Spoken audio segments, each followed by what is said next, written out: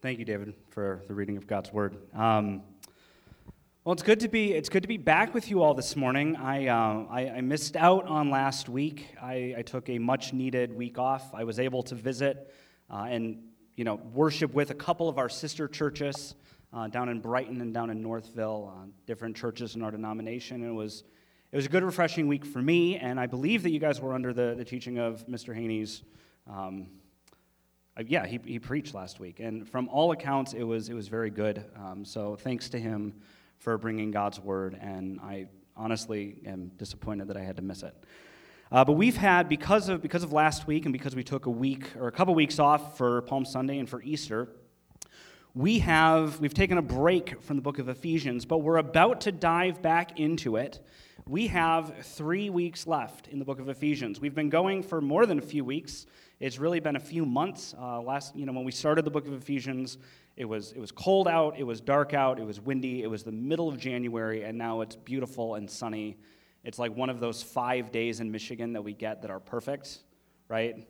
Because next week it's just going to be 80 degrees and way too hot. But this week is the week that we get to enjoy the sunshine, and it gets to be nice and cool. But yeah, we have 3 weeks left, and then soon after that, we're actually going to start the book of Deuteronomy, which is Deuteronomy anyone's favorite book in here? Anyone? Deuteronomy? No one. Maybe that'll change by the time we're done with that sermon series. But we'll start the book of Deuteronomy. I've been studying that. I've been reading that. I'm really looking forward to going into that. The text we read this morning had some tricky language in it, especially maybe if you haven't grown up in church or you're not used to reading the Bible. It talks about husbands and their relationships with their wives. Talks about children and their relationships with their parents. All that seems pretty straightforward. We might have some quibbles in there. It also talks about how slaves should relate to their masters. Does that rub anyone else the wrong way a little bit? It doesn't say, hey, slaves, do your best to get free, because we all know that slavery is a sin. It doesn't say, masters, release your slaves. No. It says, slaves, obey your masters. Not only obey them, but do so in a way where you're working hard even when they're not looking. If that bothers you, that's okay. There's allowed to be something inside of you that doesn't sit right with.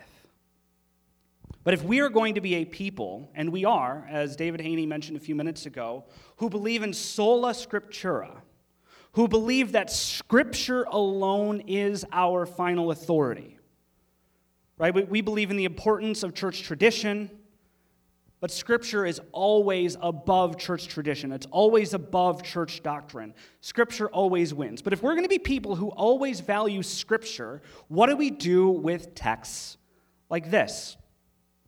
It's important that we deal with these things. There are 2 instances. One, I'm going to quote a guy who lived in the past, and then they're going to talk about a guy who lived this week. There's a guy named Robert Louis Dabney, not to be confused with Robert Downey Jr. of Tony Stark Avengers fame. Robert Louis Dabney, I kept saying Robert Downey Jr. in my mind when I was preparing this, but it's not that guy, totally different. Robert Louis Dabney. Robert Louis Dabney was a Presbyterian. He was a great theologian. He was a great mind. When we look back in the history of our faith, when we look back at great thinkers in our church tradition, we can look back to him. He was a great mind. He had a lot to say about Presbyterian polity. That is how we set up our church, right? Because we have a unique structure. He had a lot to say about that. But he also had some really, really dark, frankly disgusting things to say. See, Robert Louis Dabney was a Southern Presbyterian. He served as a pastor during the U.S. Civil War. And he defended slavery rather vigorously. This is a quote from our brother in Christ, Robert Louis Dabney. This is what he said. He said, "Thus, if the low grade of intelligence, virtue, and civilization of the African in America disqualified him for being his own guardian, and if his own true welfare and that of the community would be plainly marred by this freedom, then the law decided correctly that the African here has no natural right to his self-control as to his own labor and locomotion. Now, that's written in kind of old-timey language, and if you didn't get that, instead of reading it through again, let me simplify it. He believed that maybe African Americans are so dumb that it's better for them to remain in slavery than for them to be free. He's a brother in Christ. He's a great theologian. He said that. That's disgusting, right? That is a lie from the pit of hell. But if we're going to be Christians who have in our Bibles discussions about slavery, commands for masters to treat their slaves well, commands for slaves to obey their masters, we have to reckon with this. We have to have a good view on Scripture so that we do not become like Robert Louis Dabney, not Robert Downey Jr., Robert Louis Dabney, so that we do not become like him and defend ugliness in our own midst. Last week, you may have heard of the Poway, I don't know if I'm pronouncing that right, but there was a synagogue shooting in California last Saturday. And the shooter was also an evangelical Christian. He was a member of a Presbyterian denomination that we would count as a good evangelical denomination. A little bit more conservative than us. We would have some slight disagreements, but all in all, it is a good denomination. But there was a man from that denomination, a fellow Presbyterian, who read his Bible and came to the conclusion that the Jewish people needed to be killed. So he walked into a synagogue, and he murdered, I believe, one person with the intent to murder many, many more. Because we're dealing with a passage like this that's difficult, that talks about slavery, I just want to go on record and say very, very clearly that any notion of white supremacy, any notion that white or European culture is somehow better than Asian or African or South American or whatever have you culture is a lie from the pit of hell. Do not use texts like the one we are discussing this morning to defend ugly theology. It is wrong. No matter what ethnic tradition you come from, we are all in need of the salvation of Jesus Christ. The answer is not to become more European, it's not to become whiter, it's not to have more of a Judeo-Christian value, whatever that means. The answer is to repent of your sins, come to the cross, no matter what ethnicity you are, because only in Christ and only in Christ alone there is salvation. So what do we do with texts like this slavery one? How do we address it? How do we answer it? We're going to be going, as I mentioned a few minutes ago, we're going to be going through the book of Deuteronomy. And in the book of Deuteronomy, there are mentions of slavery, yes. There are also mentions of just weird practices that we don't understand. So how do we as Christians, living in the year 2019, living in America, in the West, how do we look at those things? Do we just reject them as being regressive and old and having nothing to do with us, and we'd much rather, talk about the epistles of Paul or the miracles of Jesus, because those are at least easy to understand for our Western mind? Or do we wrestle with these commands? Do we look at them in such a way that we can learn from them? I want to propose to you three things for at least this passage. Three lenses, really, three things that we can filter these commands through in order to help us truly understand this. And we'll get to this passage eventually. But before we do, let's look at three different things. First thing, we should acknowledge that sometimes God allows for and regulates things that displease him. Let me say that again. We should acknowledge that God sometimes allows for and regulates things that displease him. The classic example of this is divorce, and we'll talk about that in a minute. But the second thing, we should examine how each law, each command given in the Bible, whether it's commands for slaves to obey their masters, whether it's commands for, husbands as they're marrying to basically buy wives from their fathers, when we look at these commands, we should not examine what and how they relate to our commands today and our culture today. We should look at how they relate to the culture of the day in which they were given. We should look at the culture of that day, and we should look at what those commands say in the culture of that day, not necessarily look back from our own culture. So that's the second one. Number three, we should look at the moral core of the law. In the middle of each law, it says something about who God is. It says something about what is right and what is wrong, what is just and what is not just. And we should always look for that core in each command. Let's look at one case study from the book of Deuteronomy. This is divorce. Before we get to the book of Deuteronomy, though, there is an ancient law code, and I hope I'm not getting too far into the weeds. This is as far as we're going. So if you're slipping, just stay with me a little bit, and we'll get there. There's an ancient law code called the Code of Hammurabi.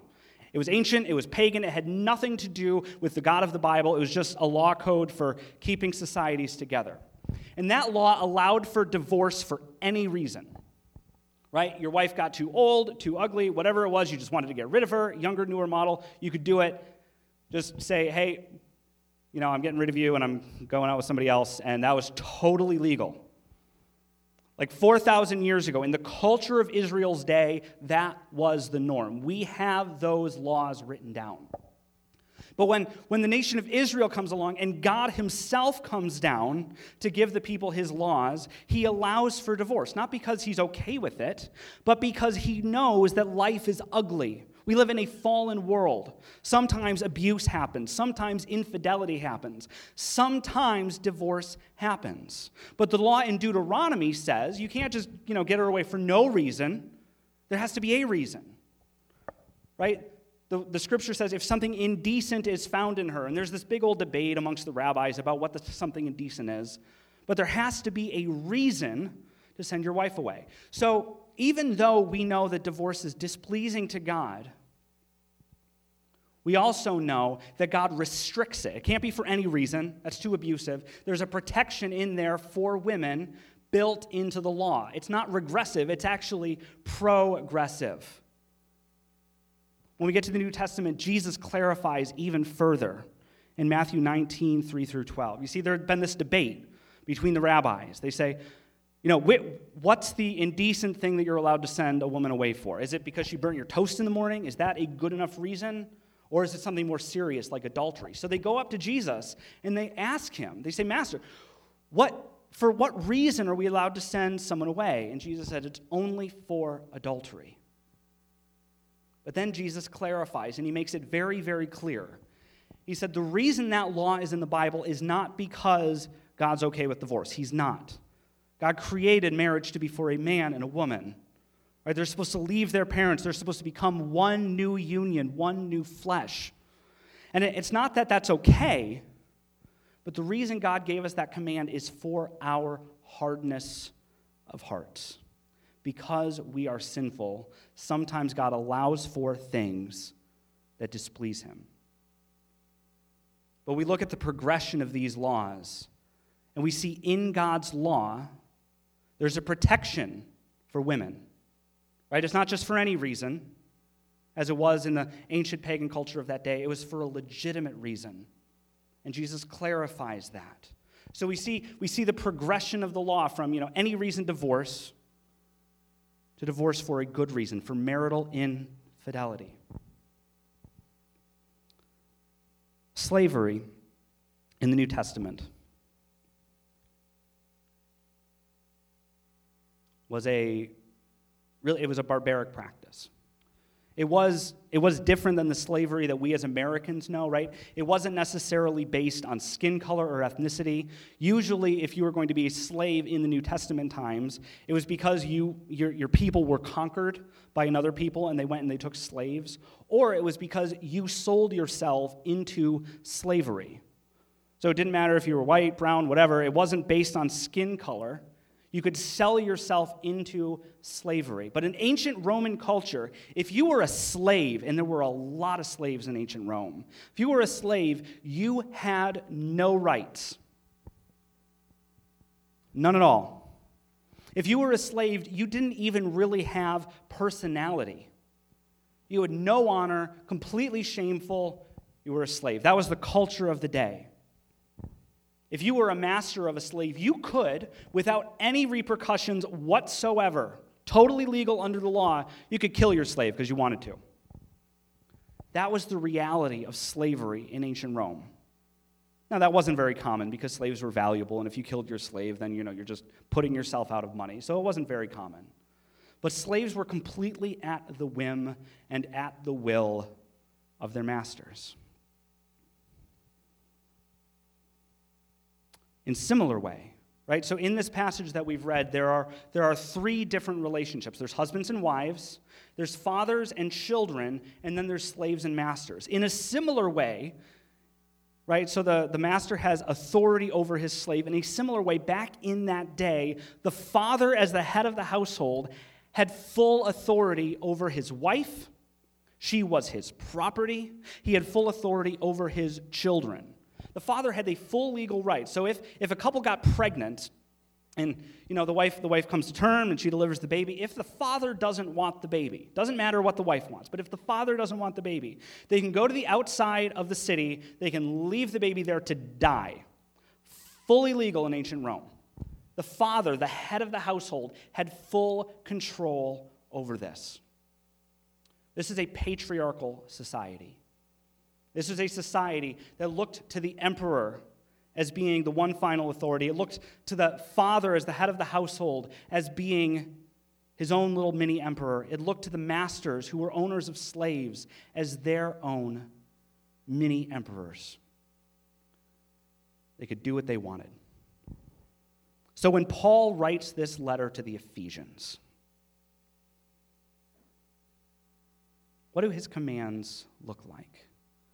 Yes, to us, they may seem really regressive. They may seem really old-fashioned. But in the culture of the day, to the ancient Roman, these were mind-blowing. Like absolutely crazy. Wives respecting their husbands, that wasn't called for in ancient Rome. They were called to obey, yes, but respect, to love and enjoy, that's crazy. For masters to treat their slaves with respect, absolutely bananas. Absolutely insane for an ancient Roman person, a person who lived in that culture. It was absolutely nuts for them to live by the values that Paul was encouraging them to live by here. It was radical. So when we look back, yes, some of these things may seem to be crazy to us, but in that day, they were crazy going the other way. Because we know that slavery as an institution is not something that God's okay with, but it's something God allows for. It's something he regulates. He says, if you're going to own slaves, right, if that's going to happen, you have to treat them as brothers and sisters in Christ. You have to be kind to them. It was radical for the day. I mentioned earlier that we have to look at the moral core of the law, right? What is that trying to teach us? With laws on divorce, we see at the very core of the law, right, that you have to have a good reason to divorce someone. That teaches us what? That people are valuable. That women, even though they may have been considered property in that day, they are made in the image of God. They are worthy of respect. That marriage is not something to be thrown away for any reason. We see God teaching us that. But in Ephesians, what is God trying to teach us through these commands? If we zoom out for a little bit, right? If we go back and we kind of look as a whole over the book of Ephesians to see what Ephesians is telling us, just a moment of review if we can, we know that we live in a world that is broken, that is full of sin, a world that is in need of redemption. And in chapter 1, in the chapter that the song we sang, Come Praise and Glorify, the chapter that's based out of, it teaches us that God has a plan for the fullness of time, for all of creation, from the very start to the very finish. God has a plan to fix everything in Christ. And at the end of all things, Christ will be the head of all. Everything will be summed up in him. There will be no more crying. There will be no more tears. There will be no more injustice. There will be no more sin because Christ has fixed all of it. But in the meantime, while we're waiting for that to happen, The kingdom of God that is coming, the new creation that is coming, exists in little pockets around the world called churches. We are to be a people who exhibit not the culture of those around us. We are to be a people who exhibit not the allegiances of those around us, but we are supposed to be loyal to the kingdom that is to come. And we are supposed to exhibit here and now the culture and the ethics of the kingdom that is to come. A couple weeks ago, it was Easter. We talked about the resurrection of Jesus Christ, right? And we talked about how the resurrection is proof that the kingdom that is coming is breaking into this world right now, right? The resurrection is something that's going to happen at the end of time, right? But it happened in human history. So the future is breaking into the here and now. In the same way, we are supposed to be a resurrection people who show the ethics of the kingdom that is to come. The passage that we are viewing this morning, the passage that we're going through, begins with submit to one another in Christ.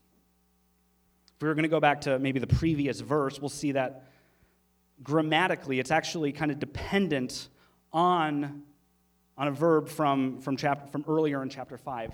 That is how we show that we are filled with the Spirit, right? We are filled with the Spirit. So we sing songs, right? Our hearts are filled with joy to the Lord. And we also, one of the things that we do because we are filled with the Spirit is submit to one another.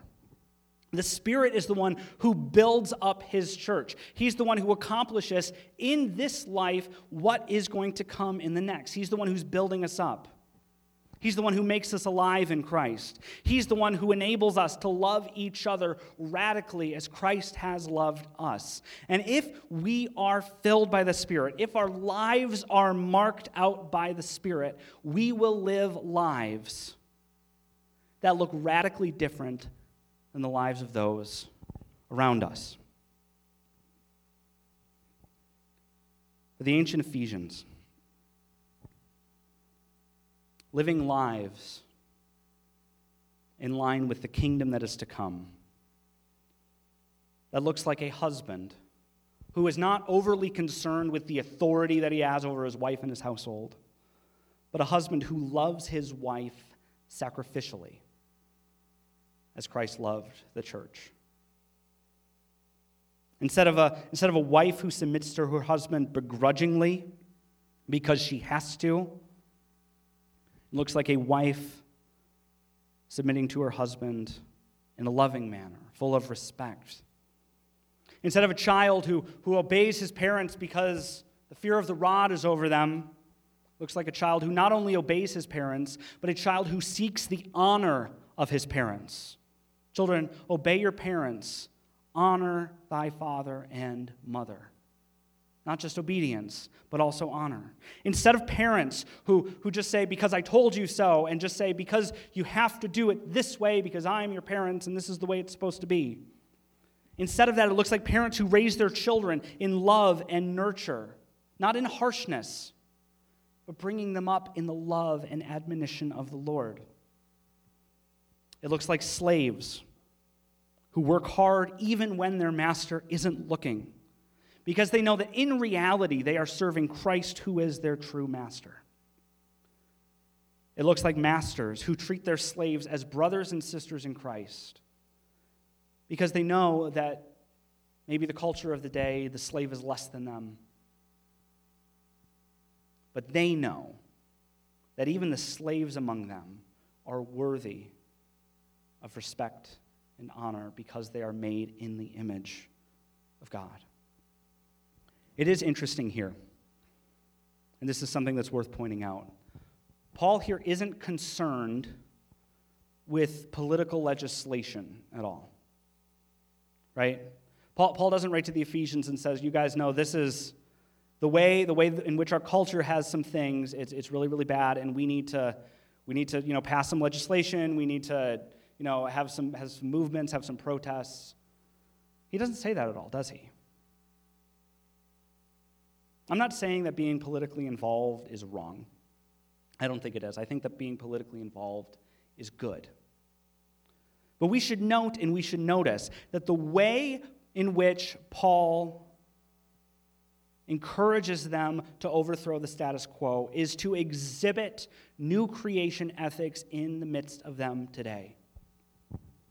He encouraged them when they gathered as Ephesians, the upper class and the lower class, the masters and the slaves, the wealthy and the poor,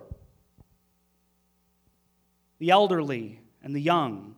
Whenever they gathered, Paul encouraged them to live lives of mutual submission, submit to one another. Because when they entered the doors of wherever they were meeting, when we enter the doors of the church, we don't have any of those statuses. That's all culture out there stuff. We are people of the kingdom. We do things differently. We love each other as Christ has loved us. We submit to each other out of love for each other. Our character and our actions should be in radical contrast to the norms and the culture of the world outside of these walls. We should look totally different. What might that look like today? What could that look like? It can be easy for us to reject other people as being different, to think that somehow we have rights and authority over someone, so we don't necessarily have to give them the time of day. Right? We may look at someone who maybe makes less money than us. And maybe we wouldn't say these words out loud, right? Because it's 2019, we're an egalitarian society. Everyone's supposed to be equal. But in your heart, you really think that because they're a lower class than you, you're better than them.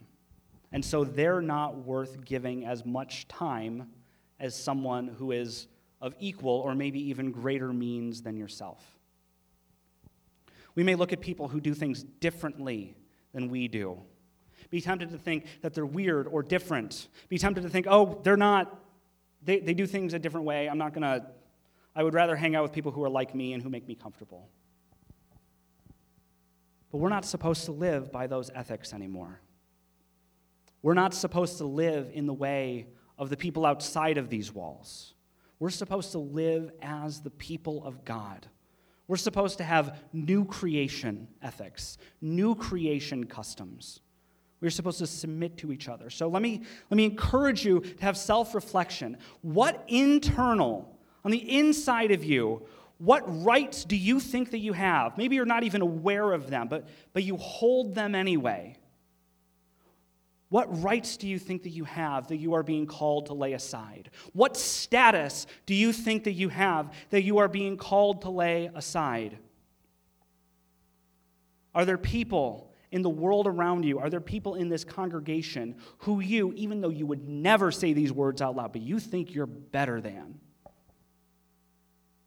Are there those people who you are called to love sacrificially anyway?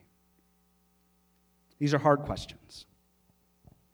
A lot of the time they deal with hidden prejudices, hidden cultural things that have been built up in us for years, right?